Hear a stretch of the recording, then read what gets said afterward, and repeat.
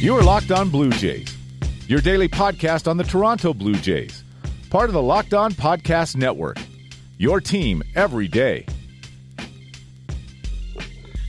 Hello, Blue Jays fans. Welcome to Locked On Blue Jays, your daily dose of Toronto Blue Jays talk directly into your ears. I am your host, Ryan Andrews. I am back. It's been a rough weekend all around Blue Jays nation. We're going to get into the series against Oakland. As much as we do not want to dissect that, we will dive into it. Coming on a Tuesday today, I apologize. Took a forced observance of Victoria Day yesterday. Not because I do not want to get daily Blue Jays content out to you fine people. No. Don't get that twisted. In addition to the Blue Jays struggles this weekend, came back from Deadpool 2, part of Anniversary Weekend with my loving partner. Found out the internet stopped working and is still not working at the time of recording, so couldn't record yesterday, couldn't upload it. And recording this today, I'm uploading this from a McDonald's right now because that's the nearest place where I can get free internet and actually put this up here for you fine folks so you can enjoy it. So this is what I'm doing for you. I'm putting poison in my body. I'm eating a Big Mac just to get the internet necessary to get this out to you people. Because we're probably going to end up talking about this for a while, but that series against Oakland this weekend was absolutely rock bottom for the Toronto Blue Jays. First time they've been swept in a 4-game series at home in 17 years. And it wasn't to the Yankees, it wasn't to the Red Sox, it wasn't to the Astros, it was the Oakland Athletics doing the damage to the Blue Jays. And it was like watching a train wreck. I could not watch it for the rest of the weekend because, well, again, Anniversary Weekend, I can't be like, hey, honey, I know we have plans, but I'm going to go torture myself for 3 hours by watching this Blue Jays game. So, I have no words. Yes, I have words. That's a lie. I do have words, but this is just so depressing. And you look around at Blue Jays fans, at Blue Jays faithful, and I think this is worse than 2017 when things went off the rails immediately and it was just that kind of malaise. Look, we said it last week on this podcast. For Toronto to kind of rebound, have a good week, they were going to have to go 4-2. So you could take one loss to Oakland, one loss to the Mets. Instead, going 1-5 is a pretty good way to put a damper on things. And I know, again, there are people who are saying, oh, this isn't the end of the world. Oh, they're about where the wild card was last year, and they have help coming. Let's pause on that for a second. What help is coming back for the Blue Jays this year? Is it Randall Grichuk, who's barely hitting 100? Is it Aledmys Diaz, who did have troubles in the infield but could provide pop maybe when he comes back? Is it Steve Pearce, who has had his entire Blue Jays existence pretty much condensed to the span of 1 week when he hit those 2 grand slams? Is it Marcus Stroman? Has he fixed his 7 ERA? Is it Jaime Garcia, who's fixed his 6 ERA? There is not a lot of help coming for the Blue Jays from injuries. You can't really use injuries as an excuse. Is Troy Tulowitzki going to come back and be the force at shortstop that he was when he was with the Rockies? I don't think so. I don't see that coming back. So Blue Jays fans, look at this team. Look at trotting out Richard Urania, who's proven he can't be an MLB infielder yet, and trotting out whatever prospect is called up from Buffalo to be the sacrificial lamb that week. It's been Dwight Smith Jr. lately, and he's still been kind of hitting, but like Teoscar's proving he needs more work in the outfield. Blue Jays are waiting on Vlad Jr. to prove he can play defense. I think they should have waited for Teoscar to prove he can play defense too, because this was just a melange of misplays, a cacophony of crap baseball that the Blue Jays put out there on the field against Oakland. It was They did it to themselves every way possible in that series. If you go through, in game one, Aaron Sanchez once again could not go 5 innings. That brought the bullpen out early, and the bullpen got slammed, and Oakland took that one 10-5. Game 2, Toronto finally gets a good starting performance. Marco Estrada delivers another good starting performance. Bats couldn't do a dang thing against an Oakland pitching staff that lost its starter within the first 2 innings. For the second straight game, their starter left due to injury. Blue Jays couldn't do anything against their bullpen. Lose 3-1. Game 3, everything goes right. Blue Jays have a big inning off Sean Manaea, the ace of the Oakland staff. They have a 4-run lead, and they leave the 8th inning down 1, and of course, no one was going to do anything in the latter 2 frames. Blue Jays lose again. And then just game 4, the worst game the Blue Jays have played all season. You cannot excuse anything that happened in that game. Yangervis Solarte's home run is the only thing that kept it from being an absolute 0 on the scale. If Solarte can get a home run and get going, that's great. Maybe that helps the lineup. But it was an absolute 0 from the Blue Jays on Sunday. And they deserved to be swept with that kind of performance. I said on Twitter, watching the Blue Jays is like watching a mechanical spider try to crawl forward and knowing that one of the legs is going to malfunction. One pair of legs is going to malfunction, and it's going to be hobbling towards the finish line, and it's likely not going to get there because that one set of legs going down wrecks the entire machine. And we've said it's been the starting rotation the entire season, and again, this series proved that no, there are multiple ways that the Blue Jays can lose, and they are very familiar ways. Familiar ways like the bats just not doing anything against pitchers that they should absolutely be torching with the lumber. They have bullpen blowups at the most inopportune time, and that's been exacerbated by the fact that the bullpen has had to come out every other day and clean up the mess that the starting rotation has left it.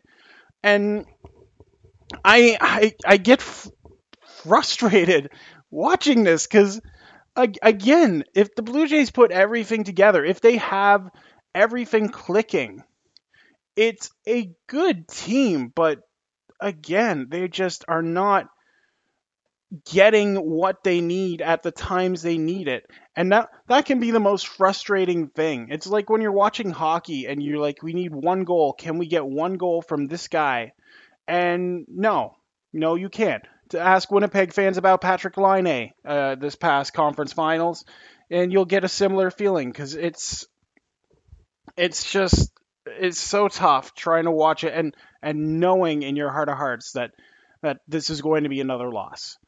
And I'm not sure exactly what the Blue Jays can do to turn it around immediately, but let's start with one of the biggest problems from this series, and that was the continued decline of Josh Donaldson. Josh Donaldson should have been amped up for this series. This is the team that traded him. This is a team that cast him aside because they didn't want to pay him money.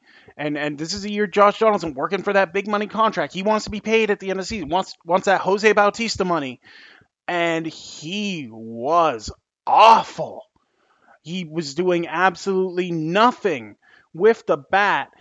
Like how many times, like I actually put this out on Twitter, like bases loaded, 9-5 game, Josh Donaldson's probably the batter you want in the Blue Jays lineup up there. And the response I got back was, not at this point because Josh Donaldson has looked bad.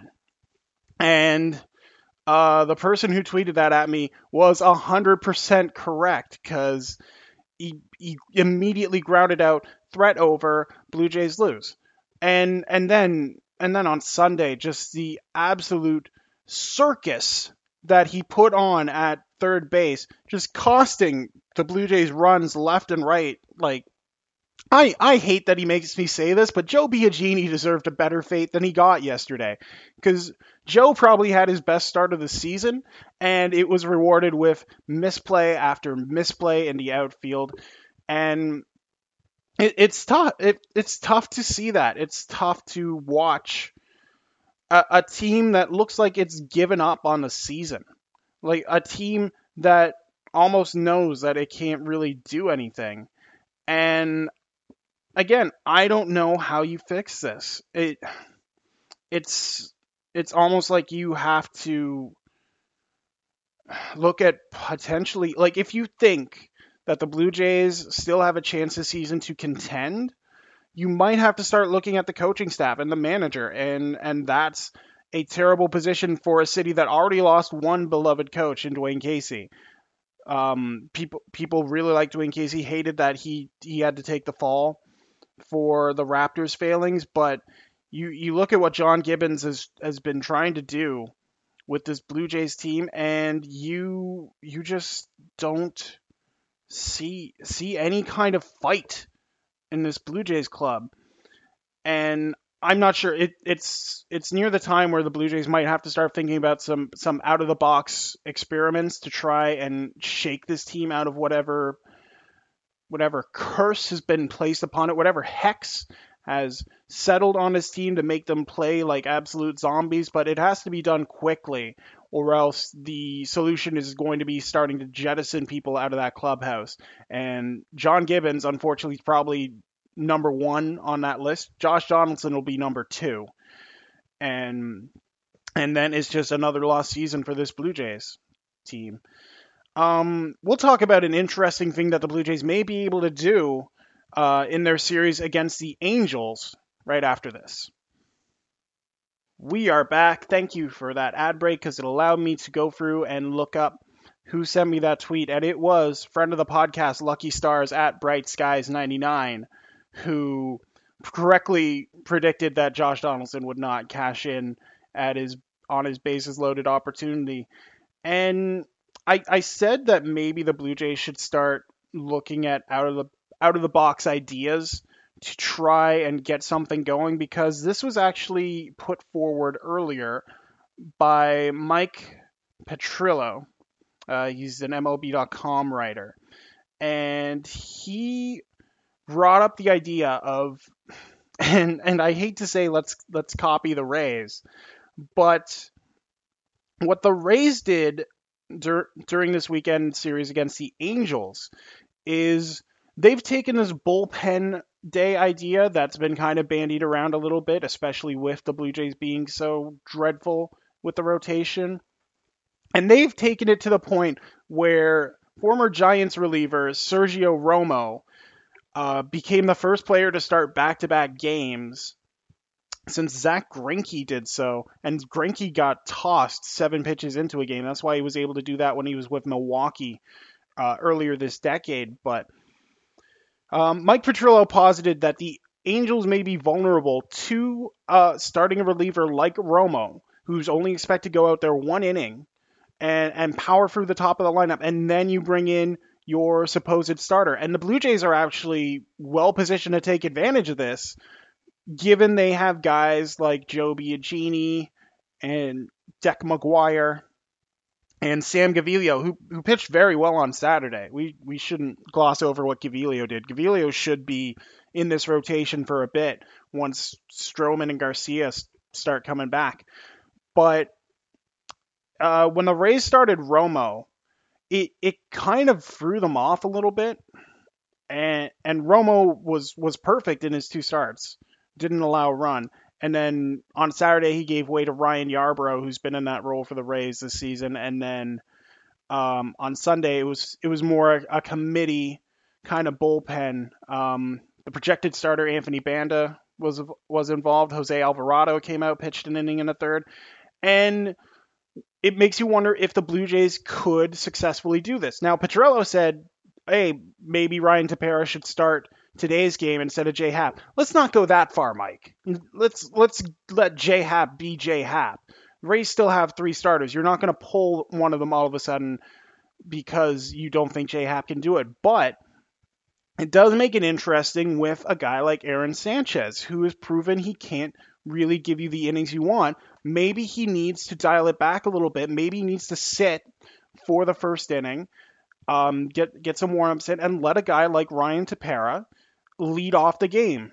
And it's nothing new for Tepera. Tepera was a starter in the minor leagues before he proved he didn't have the length to cut it above single A, and they converted him to a reliever. So it's not like Tepera is going into an entirely foreign situation for him, but if you let Tepera go out there, throw a shutout inning against the Angels, and then bring in Sanchez, so maybe he doesn't have to face Mike Trout immediately. Maybe he doesn't have to face Shohei Ohtani immediately. Instead, he gets the guys lower in the lineup, like the husk of Albert Pujols and the shift master Cole Calhoun.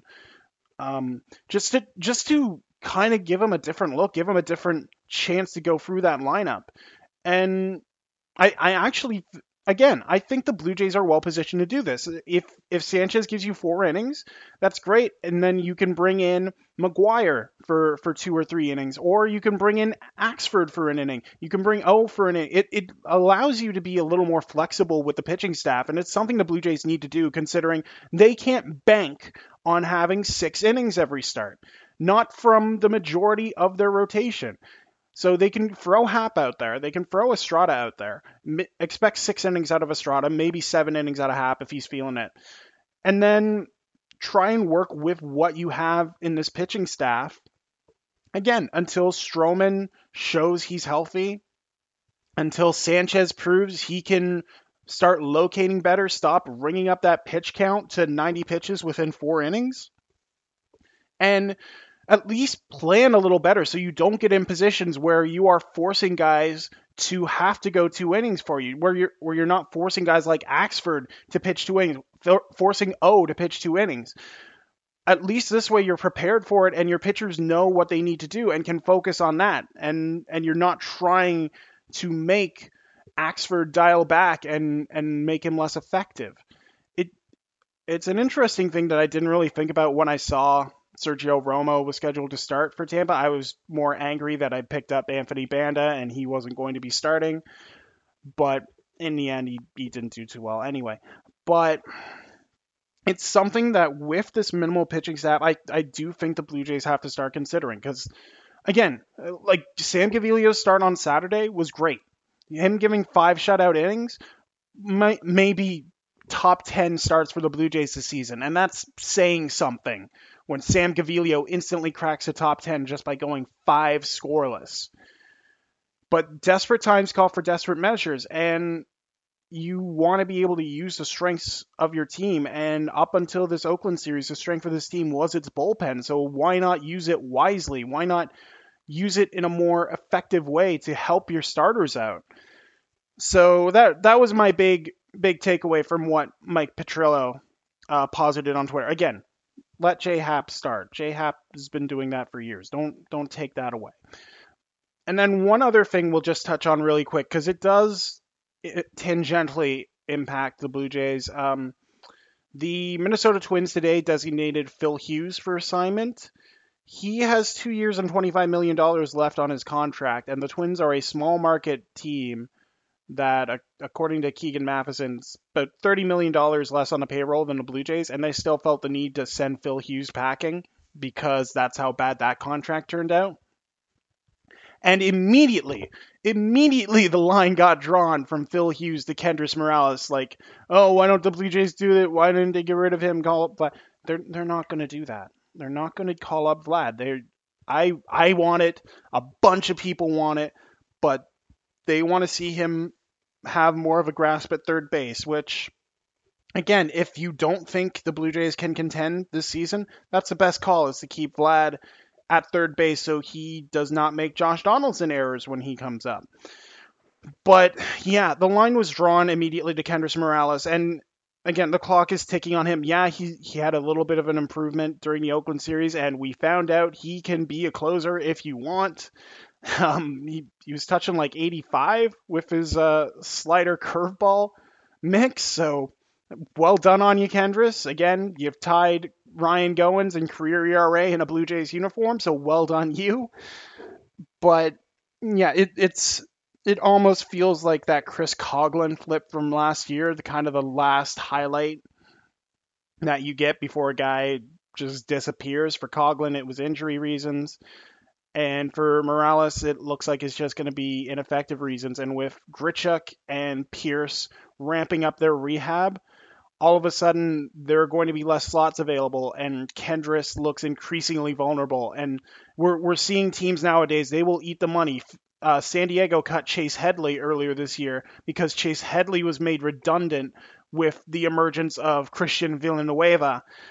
And San Diego wasn't going to wait for him. That was a $13 million contract just chopped and left by the wayside. So it becomes increasingly imperative that the Blue Jays get healthy enough so they can afford to start cutting this dead weight. And we likely won't see Morales DFA'd until Grichuk's back, until Pierce is back. Maybe not until Diaz is back, because those two coming back, they drop down Dwight Smith Jr., they drop down Richard Urania. But it's clear Teoscar Hernandez has taken a roster slot with this team, and that means Kendrys Morales doesn't have one. So just wanted to add that on the end for Blue Jays fans for when they can expect to see Kendrys Morales on the way out the door. I can tell you can expect to hear me tomorrow here on Locked On Blue Jays. Again, hopefully the internet situation in my apartment will be fixed so I don't end up smelling like Southern barbecue Angus burgers while I try and upload this for you fine people. But again, thank you guys for listening. We will make it through this season together, one game at a time, and we continue going with Tuesday night's game. I'm hoping for a better result than that entire anniversary weekend, probably for the best that it wasn't good. I would have hated to miss something, but I didn't miss a thing with the lovely weekend that I spent with my partner, and I am forever grateful for that. It was the third anniversary, and I am hoping for many more years to come with my loving partner. So that brings us to the end of this episode. Again, you can find the podcast on Twitter at LockedOnJays. You can check out LockedOnJays.com. You can find me on Twitter at NeoAC18. That is NeoAC18. And yeah, just happy to be back with you guys. I felt a little cold, a little lonely missing that Monday Musings yesterday. But again, we fight on. We are Blue Jays fans. We fight on. We know sometimes the deck is stacked against us, but usually we fight on. Didn't Sunday, but the rest of the time we fight on. So for everyone here at Locked On Jays and for all you fine fans out there, this is Ryan Andrews. Thank you for listening to today's episode of Locked On Jays, and y'all take care.